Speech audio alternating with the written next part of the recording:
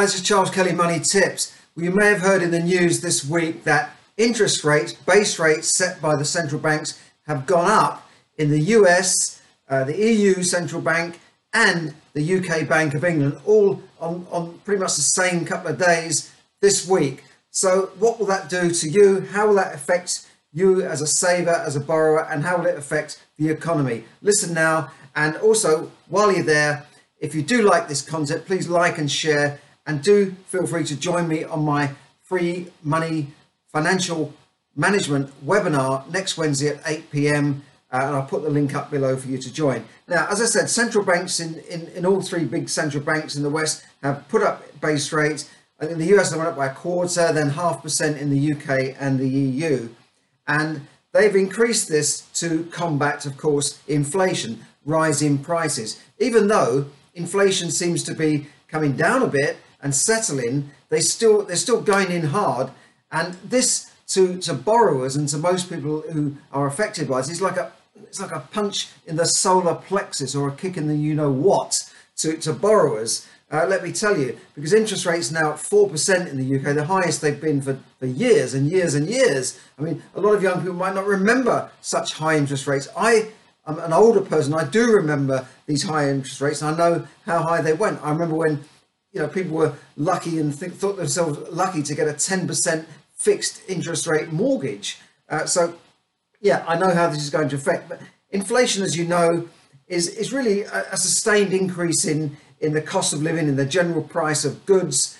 And we've seen this over the couple of years, the events of the last couple of years, in particular, the war in Ukraine. But I think a lot has got to do with the money printing on an industrial scale by the central banks, this quantitative easing, which has devalued the value of our fiat currencies. And it means that everything is going up. And although they're saying we're not really in recession, inflation is under control, we know that food prices are still going up by 15 to 20%. And I've seen some foodstuffs go up by 50%. So that's why they're increasing higher rates. And this will have a particular impact on borrowers. There are hundreds of thousands of borrowers coming off of fixed rates in the UK. They are going to really be hit, because if you're fixed on a 3, 5, 2-year deal now at say 2%, 2.5%, and then you come up to a new deal, and before this interest rate rise, you would have been on a deal of over 5%. Now we don't know where it will go. So that could double people's payments on their residential mortgage or on their buy-to-let. And if you're coming up to a buy-to-let renegotiation for a new rate, you're going to get a shock as a buy-to-let landlord.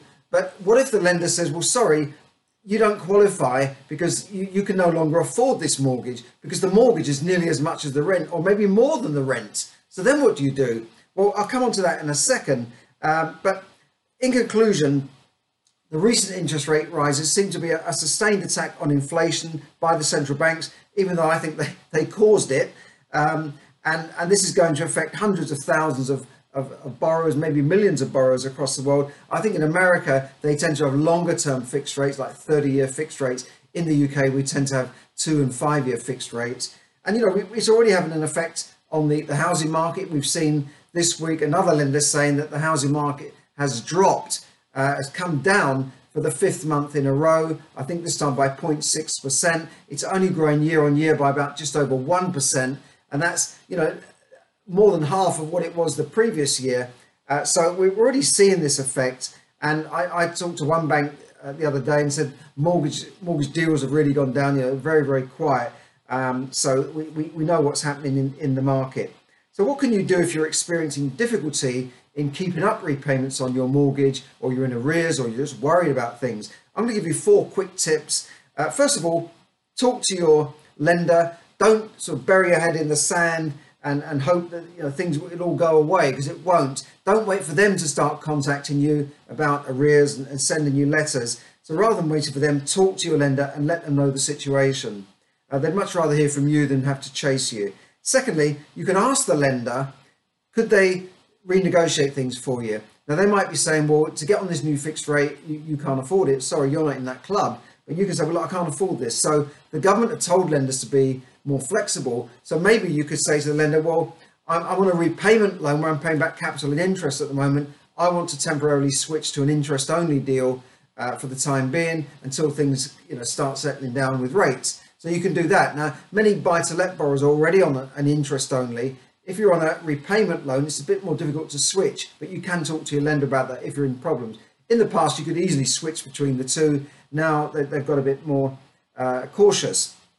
So try and talk to them, see if you can even negotiate a rate with them. Say, look, okay, my buy-to-let deal doesn't quite match the criteria, but I've got other income here to make that up. And certainly banks like Metro Bank that I was talking to today are prepared to take into account your income other than the rental income from that particular property. If you can subsidize it, they'll put you onto a fixed rate deal. So they are more flexible than some of the lenders, but the government have told them all to be flexible. Thirdly, you could set up a plan to reduce the higher interest rate debts that you've got. Now, this includes credit cards, finance, payday loans and Klarna and all that sort of rubbish. Get rid of those so that you can pay your mortgage.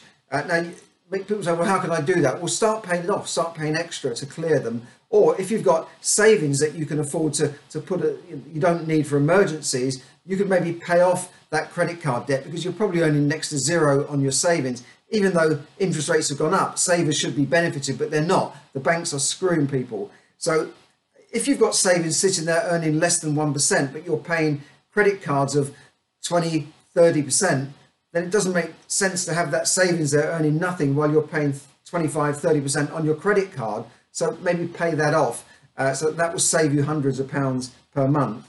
And finally, talk to, if you're really in trouble and you've gone beyond the point of no return and you can't do anything, then it might be time to talk to a regulated debt advisory firm or a charity to see if you can renegotiate your debts with your creditors. And you can try and do this yourself, but it sometimes helps to have a company behind you to advise you. Now, they're all regulated by the FCA. Don't go to any sort of cowboys. Go to regulated firms. There's not that many in the UK, and I'm sure in your wherever you're listening to, they might have similar things. So those are the 4 things you can do.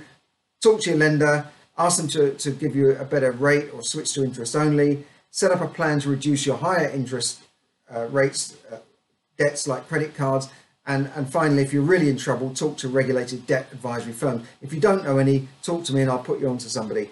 Now, if you want to learn more about controlling your finances and getting yourself to a situation where you never have this problem again and you're worried about things, then look at my 3-step money management plan in my free training webinar this Wednesday at 8 p.m. And I'm going to give you 3 steps to get control of your finances and spending so that you can not only survive but thrive in any recession or even a depression. So join me next week, 8 p.m. You have to register, so click on the link, give us your name and email address, and we'll remind you when that webinar is due to start next Wednesday at 8 p.m. Thanks for listening.